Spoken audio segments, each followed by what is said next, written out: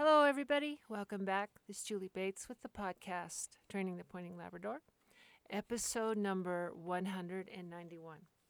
And today I'm going to take a little different tact because of a number of questions and suggestions that I've had recently. So this one is going to be about dog and human psychology together and in the efforts of training. And I don't care what you're training for, but in training. And I think there's some important things at least some people will be interested in talking about. And of course, the Olympics is going on right now also, which is, I just love that. You know, those top best in the world athletes and how they prepare and what they do. I think there's something for all of us to learn from that, who, are training for things and competing and stuff. And I was listening to a podcast or something by somebody who was talking about the difference between, being pretty good and complete success, complete, in a competitive thing. How do you do the very, very best you really are capable of? And it was fascinating. I just throw it out because, to me, all of this resonated very strongly. It's the approach that I learned a long time ago from some great people, and I've worked on at least trying to do right the whole time. And the bottom line of what I got out of this was that if you want to be extremely good, and by extremely good, I don't mean even necessarily compared to anybody else, but to reach the maximum of what you are capable of doing, you have to have obviously an objective, right? You want to, title this dog or teach this dog to do this or, ski down the hill faster than everybody else, whatever it is. You have an objective, a thing that seems like it would be really nice. And you put that out there and then you just leave it set somewhere. And what you do then is become fully engaged and involved and focused and dedicated to the process. And it really is the process. And in the end, when you talked about people who are, have won the national championship or won a gold medal or whatever it is they've done, what they hoped, maybe even couldn't quite believe that they could set out to do. If you talk to them, they will say that the reward ultimately in what they've done was the process itself. That is more the reward than, the trophy, the ribbon, the title, the whatever that you've got. What those people who are very successful at whatever it is they're doing, it isn't that they've got this, let's use the Olympics that's going on, this gold medal, a picture of it taped on their wall and they stare at it every day. That's not what's going to get them to that level. It's today I'm going to go out and do this very fundamental thing and work on this particular thing and actually enjoy it. And I'd have to say, getting back to dog training, that for me, and I've had reasonable success in my life. I've done almost all the things that I set out to do with regard to the dogs, almost. But I never could win the national amateur because I'm no longer an amateur. But the reason that I do what I do every day is because getting really connected with the dog and figuring the dog out and trying to understand what makes them tick so I can teach them the things that they need to know and the behaviors and all of that. In the end, when I'm an old lady and I'm looking back at all this, I'm not going to remember how many times I did this or that, or what. I'm going to remember that one little dog that had no interest in retrieving until we did certain things, and then she became phenomenal. It was just where all the rules were broken by not giving up, by staying the course, by trying different things, by being invested in the process of dog training instead of the results of the dog training. The results will come, just like, when I was training for my Ironman and I had a really tough coach. And he said, no, you're not racing. Don't even think about racing. Just go do this and go do this. And I was just invested in the entire process and then wound up going to the World Championship. So, I said, ooh, there's another case of where you just go out and are invested in what you're doing each day and then let whatever's going to happen. Usually it can be very surprising. So it's very true in the dog stuff.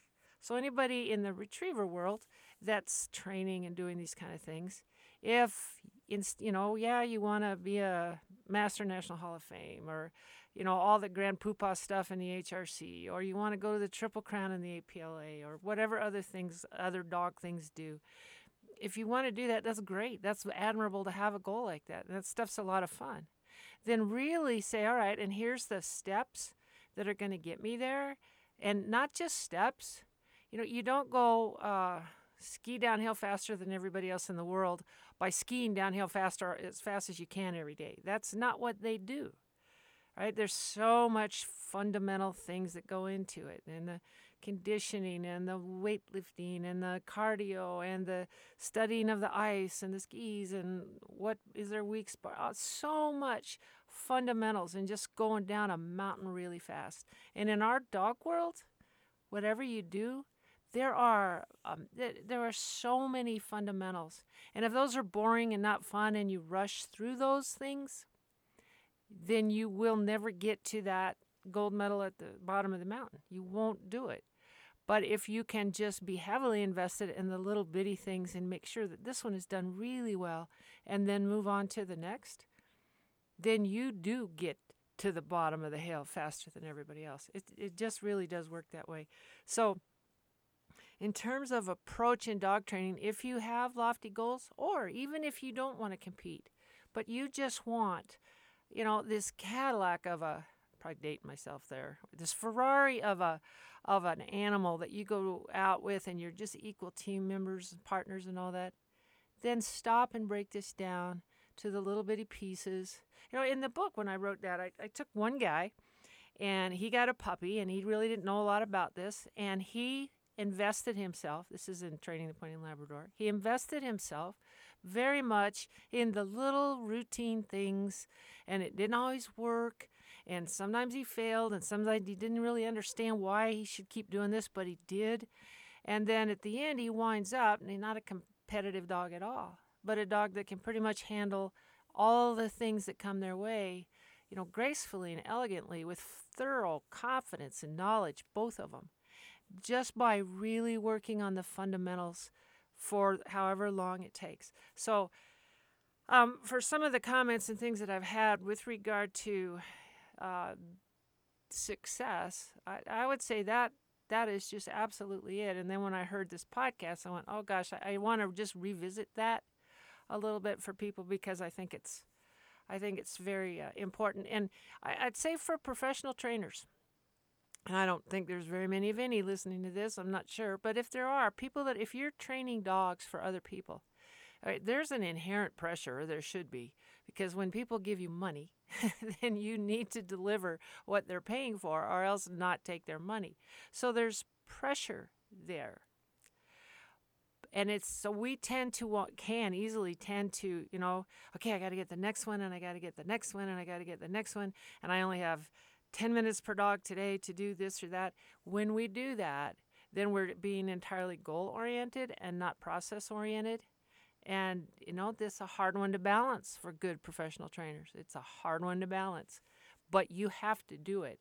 And in the end, in my experience anyway, I would say if you got to either maintain the schedule or invest in the dog, you're better off investing in the dog, and either having to just wait till tomorrow to finish the other dogs you have. But doing it right and being fully invested in it is absolutely going to lend to greater success for you. Okay, so the process is always greater than the goal, and that's how you get there. This is part of another question now, or not a suggestion. I'm going to just take part of it for right now. And, well, two questions. So I had one, somebody said, will you talk about some dog psychology, just how dogs are and what, and then the other one I had was, this is a part of a question Art had, or not question, suggestion. When a dog regresses, when they regress, what do you do? And so I'm going to kind of put those two things together. How we look at dogs is how we treat them and how we train them and how we deal with them. And I just want to make some observations. For me, and this has been since I was a little kid, a dog is not like a that's my dog. It's like this other being there with me. Yes, it has four legs and ears, and it doesn't talk and in regular in the way we do.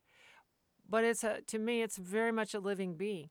And having watched them for all of my life and worked with them all of my life, they're not humans and they're not the same as us, but they are I'm going to say they're human, quote unquote, air quotes there on that, in that they have good days, bad days, right? They have things that they love and things that they don't like.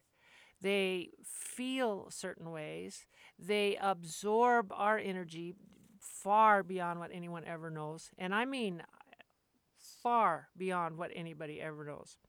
So they're this incredible emotional, energetic, aware living thing that many of us just look at like it's their dog butt, right? Okay, I have a dog and I want to teach him this and that and this and that. And so what are the steps? What are the words I use? And there's absolutely, I mean, I don't even deal with that. When people ask me that, I go, no, I can't do that. Because it isn't about the word you use or the steps you go through. I mean, those are pieces of something. But the bigger thing is understanding the inside of this dog. Now, the hard part of the thing I've had difficulty trying to really quantify, and maybe it just isn't quantifiable, is how much of what's going on with this dog of mine is me imparting myself and my own emotions and energy level and dark or light perspective, and how much of it is the fundamental nature of the dog. And I think depending on the individual dog and the individual person, that's a sliding scale. I've seen many dogs that just absorb their person. They just absorb them. And they basically are like, I've said it before, like two people married for a zillion years. They're just almost the same. And the dog has taken on everything from that person. Now, I don't mean that they burp at dinner and sleep too late. I mean the perspective, the energy level, the oh, life is great and they're more robust, or oh, life is terrible, I feel terrible, and then they reflect that kind of thing. Some dogs really do that. So when you're trying to train that dog and you're that kind of a darker person or unhappy or worried or anxious, whatever you are, and then your dog's exhibiting that, you see it really well. And since it's a part of you, you're kind of critical of that. And so you're unhappy with what the dog is doing, and all the dog is doing is reflecting you back to you. And so you can't ever just go, all right, I'm going to do this different thing and make this dog do this stuff. If you don't understand the psychology between that dog and you, then it's going to be very hard to address problems or weird behaviors or stuff like that. Now, a lot of times it's the dog that has, there's dogs that they're similar to us in that, there's robust, positive, happy, joyful, high energy level dogs, regardless. And then there's dogs that are kind of mopey and aren't real interested and aren't too motivated. And so and everything in between. It's very helpful if you can objectively, that's hard to do, especially when you're all in love with them, but to objectively look at this dog and say, he's just kind of a real upbeat dog, always just assuming the best, hoping for the best and getting the most out of everything, or not. Well, he just as soon stay home and not go do this with me. Every time we go out to work, I have to drag him out there. That might, assuming there's something that he should be dreading when you go out, then that's an aspect of your dog. And in training, living with them, working with them, and training them, it's very good to know what the psychology of your dog is. And like people, when you go out and, let's say you have a training group and you want to be the best one in the training group, right? And you want to impress people and have everybody think you're really great. And so there's all this pressure on this dog, and then they don't thrive under that kind of pressure where you're pushing them a little too hard or asking a little too much. And so they begin to pull back, and they begin to and their performance goes down and their interest goes down, and you get upset at the dog. Again, that's a no-win situation, because when you do get upset with the dog and then they feel bad, Do you think they're wanting to get out there again and go through that more, and then it gets more, the thing grows and increases? So it's helpful if you can be aware that perhaps you're asking too much of the dog, perhaps you haven't taught them what they need to know, or perhaps your moods in working with them and ignoring how they feel and not seeing them for what they are. So you just make these demands. And sometimes they have bad days, and sometimes they don't feel right, or sometimes their emotional state isn't what it would be if things were going well. Those things happen all the time. And people just have their dog bought. And they just walk up there and they do their work, and the dog should do this, and when it doesn't, then they get upset. And so in my world, I think it's important that we understand, what we bring and what that dog brings and what's happening on that stuff. And I'll tell you, the reason that I talk about this and I'm aware of this is because I have discovered the hard way over a lot of years of training these dogs and a lot of dogs. And I've, on days when I'm upset about something or unhappy about something, or politics have got me down, or something has me down, and I go out, it's amazing that all my dogs are just cantankerous and they kind of disappoint me, and they're not. And I've seen this pattern enough to know, I know going in, okay, you're in that state today, so you've got to go in there and work with these dogs and do what you can to not bring that in and dump it on them, because they're going to reflect it back, and then you're going to get mad because you're mad anyway, and you can take it out on the dog. And there's so much to that. Even just the people, one dog, just you and your dog. And again, if you're whatever psychological state you're in, this goes over to your dog, and it affects their training. And I've seen this many times in people that I'm close to whose dogs have been trained, and then the dog starts doing weird stuff, and they want to know, why is this dog doing weird stuff?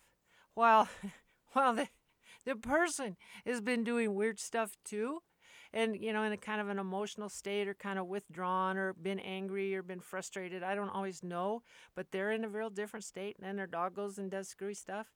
And they ask me, well, how do I fix that? And there's nothing I can say, because whatever it is, it'll be insulting. Like, well, it's not them, it's you. And that's a standing joke in my training group anymore. I know it's my fault, but that's actually it. You are the higher IQ individual there, and you're the one that needs to figure this stuff out. The dog just reflects how it feels and what's happening to you. So dog psychology and human psychology are intimately linked when you train a dog all the time. And dogs, folks, and I'll just give my opinion on the dog thing, which I have many times. Dogs do not give you the finger, right? Never met the dog that gave anybody a finger. Dogs tell you how they feel. Dogs express themselves, and dogs reflect what they have taught and been, and what you are with them. That's all that happens. So when I hear somebody say, oh, my dog is just a big snot today, as they say in that tone of voice, it's like, well, really? Again, it's nothing I can say right there, because this person is not been paying attention and is kind of mad and this and that. And so the dog is reflecting that exactly back to them. And then they're mad at the dogs, and then they take it out. And then the dog reflects more of that, get away from me. You are so unpleasant. So very often, people just assume the dog is intentionally trying to make them mad. I don't think that's in there for them. That's how we read stuff, because that's how we are feeling right then. That may sound goofy, but it is very, very true. And when dogs are, let's say, start to wane in interest or motivation to do things, when before they had exhibited that, right, something has changed. Assuming they are not unwell, that there's not some chemistry problem with them, or something, physically wrong, assuming that that's not it.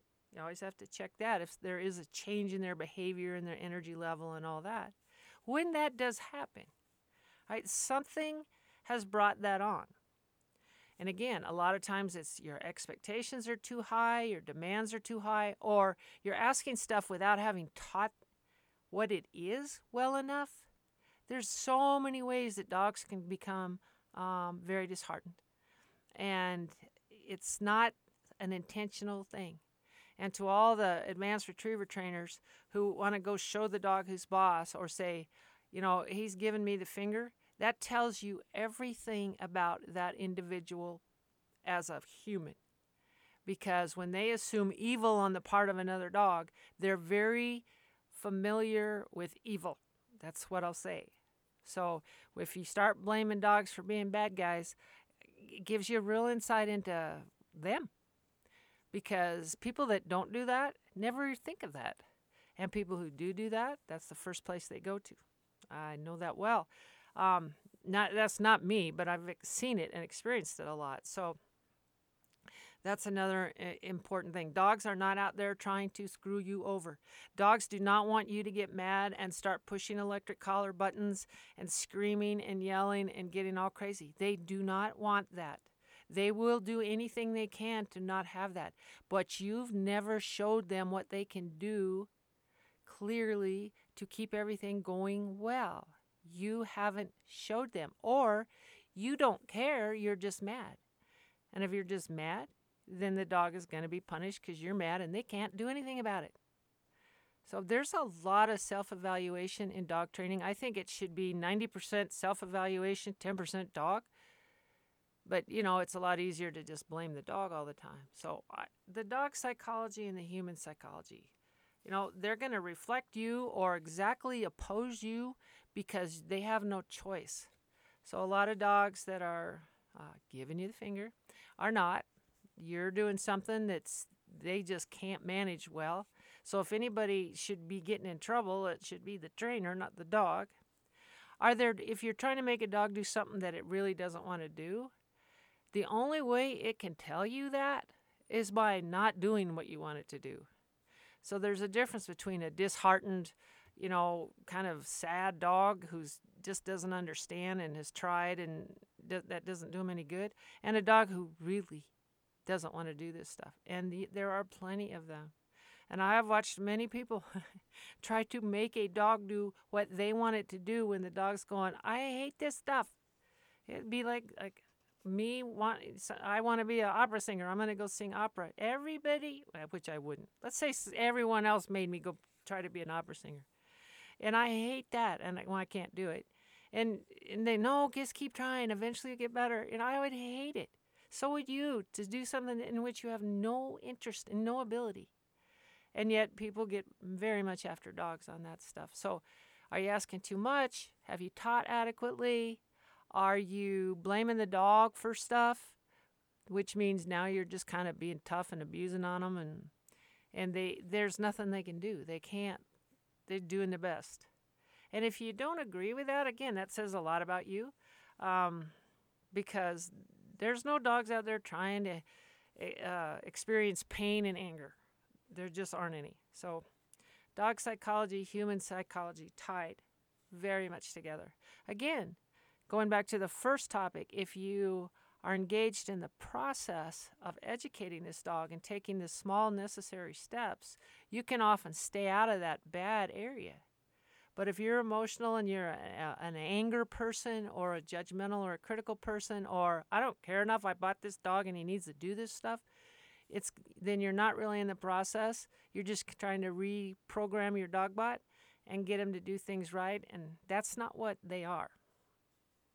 So that's a kind of an important thing. Now, the last topic, a good friend, just addressed this to me personally, but I'm going to answer it on a little bit of on the whole podcast level here, because I think it's important. And it's about how do you continue when you have dogs and you're in a program and you're working on it and you've got stuff, you're progressing and teaching, and then you are either injured, something is wrong. In other words, you're training, now you're in rehab, or you're in a lot of pain from some chronic condition or an injury or something. And so you physically are having great difficulty. Or it could be for some people too, when you're in emotionally, you've gone through a really bad thing. I had to fight that a little bit last year, going through a kind of an ugly divorce and stuff. And it is like, okay, I can't, this is really hard.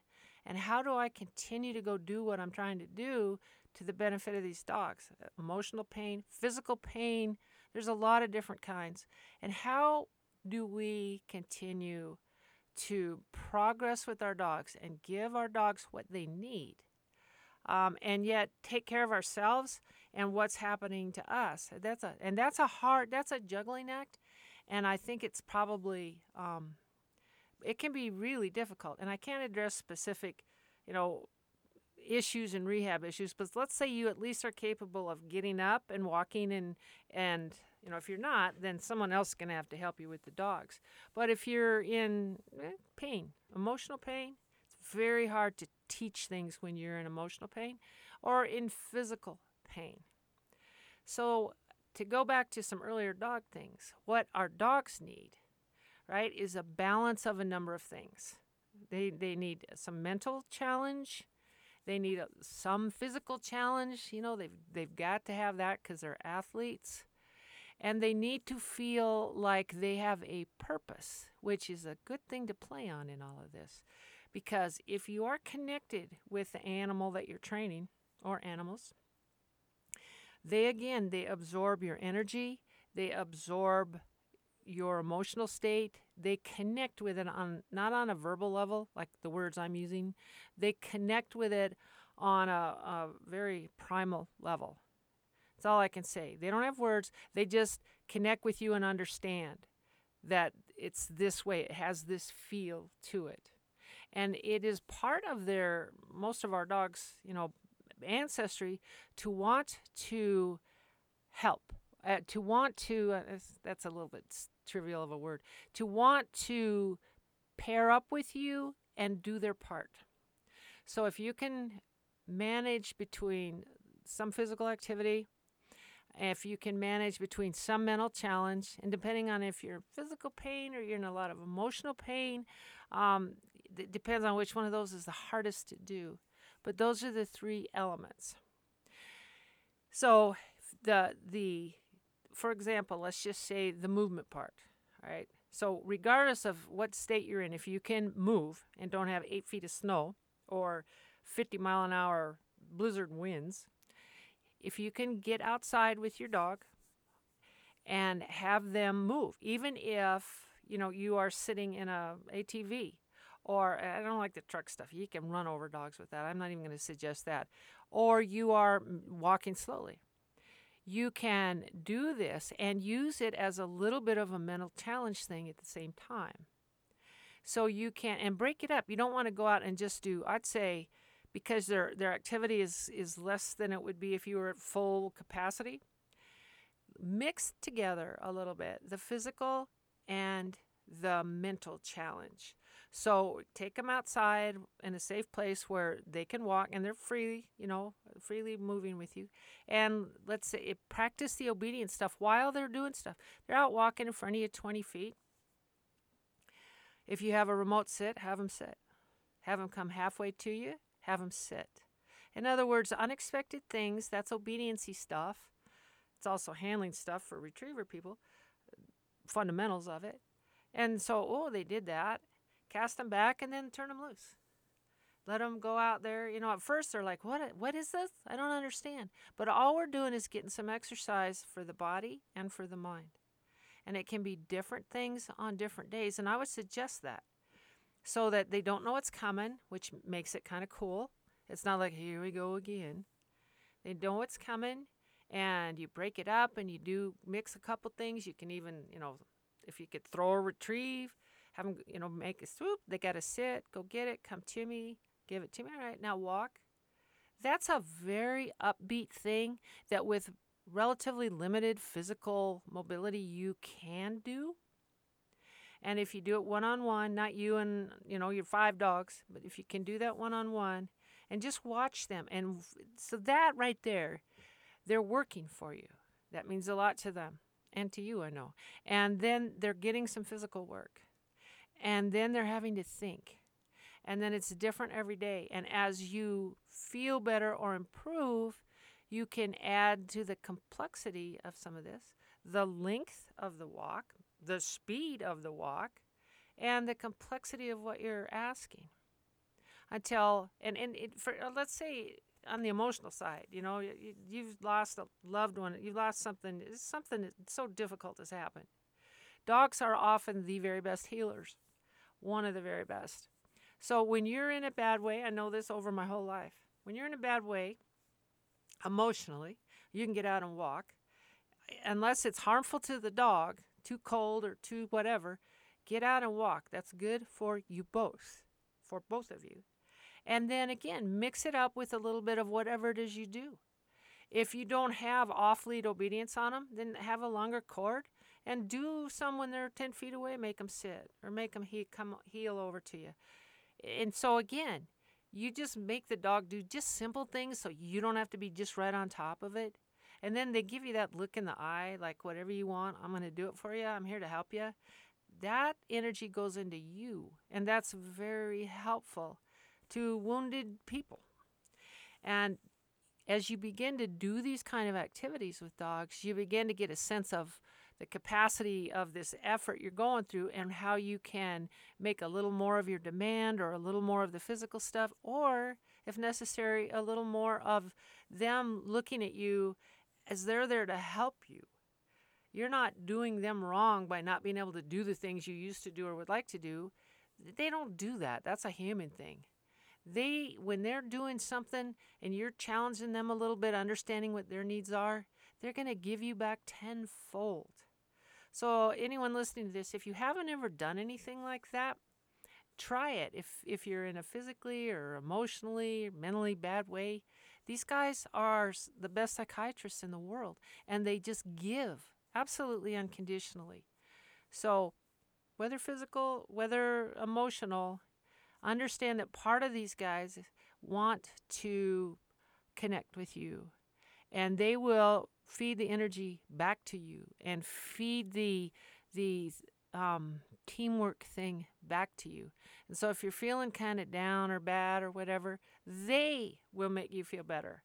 They will show you what your value is as you're showing them how valuable they are to you by making this effort in a very difficult time. Absolute fact. I guarantee that stuff. So there's more things on this. And Art, I didn't get to all of yours, just a little piece of it. But I think this is important stuff between people and dogs, because they're a lot more than your hunting buddy or your hunt test guy or your field trial dog. They're a lot more than that, whether you realize it or not. Even if you just throw them in the kennel when you're done every day and get them out in the morning and do stuff, they become that sort of inanimate thing because you treat them that way. But when you begin to recognize about what this connection is, it's a very powerful thing for both of you on levels far beyond, double T, swim by, water blinds, on a much further level. So give that a little bit of thought anyway. And I hope everyone is, again, staying warm, staying healthy. And G and I was doing great, had a great week. We'll just keep going. Nothing new to report. We will be back soon.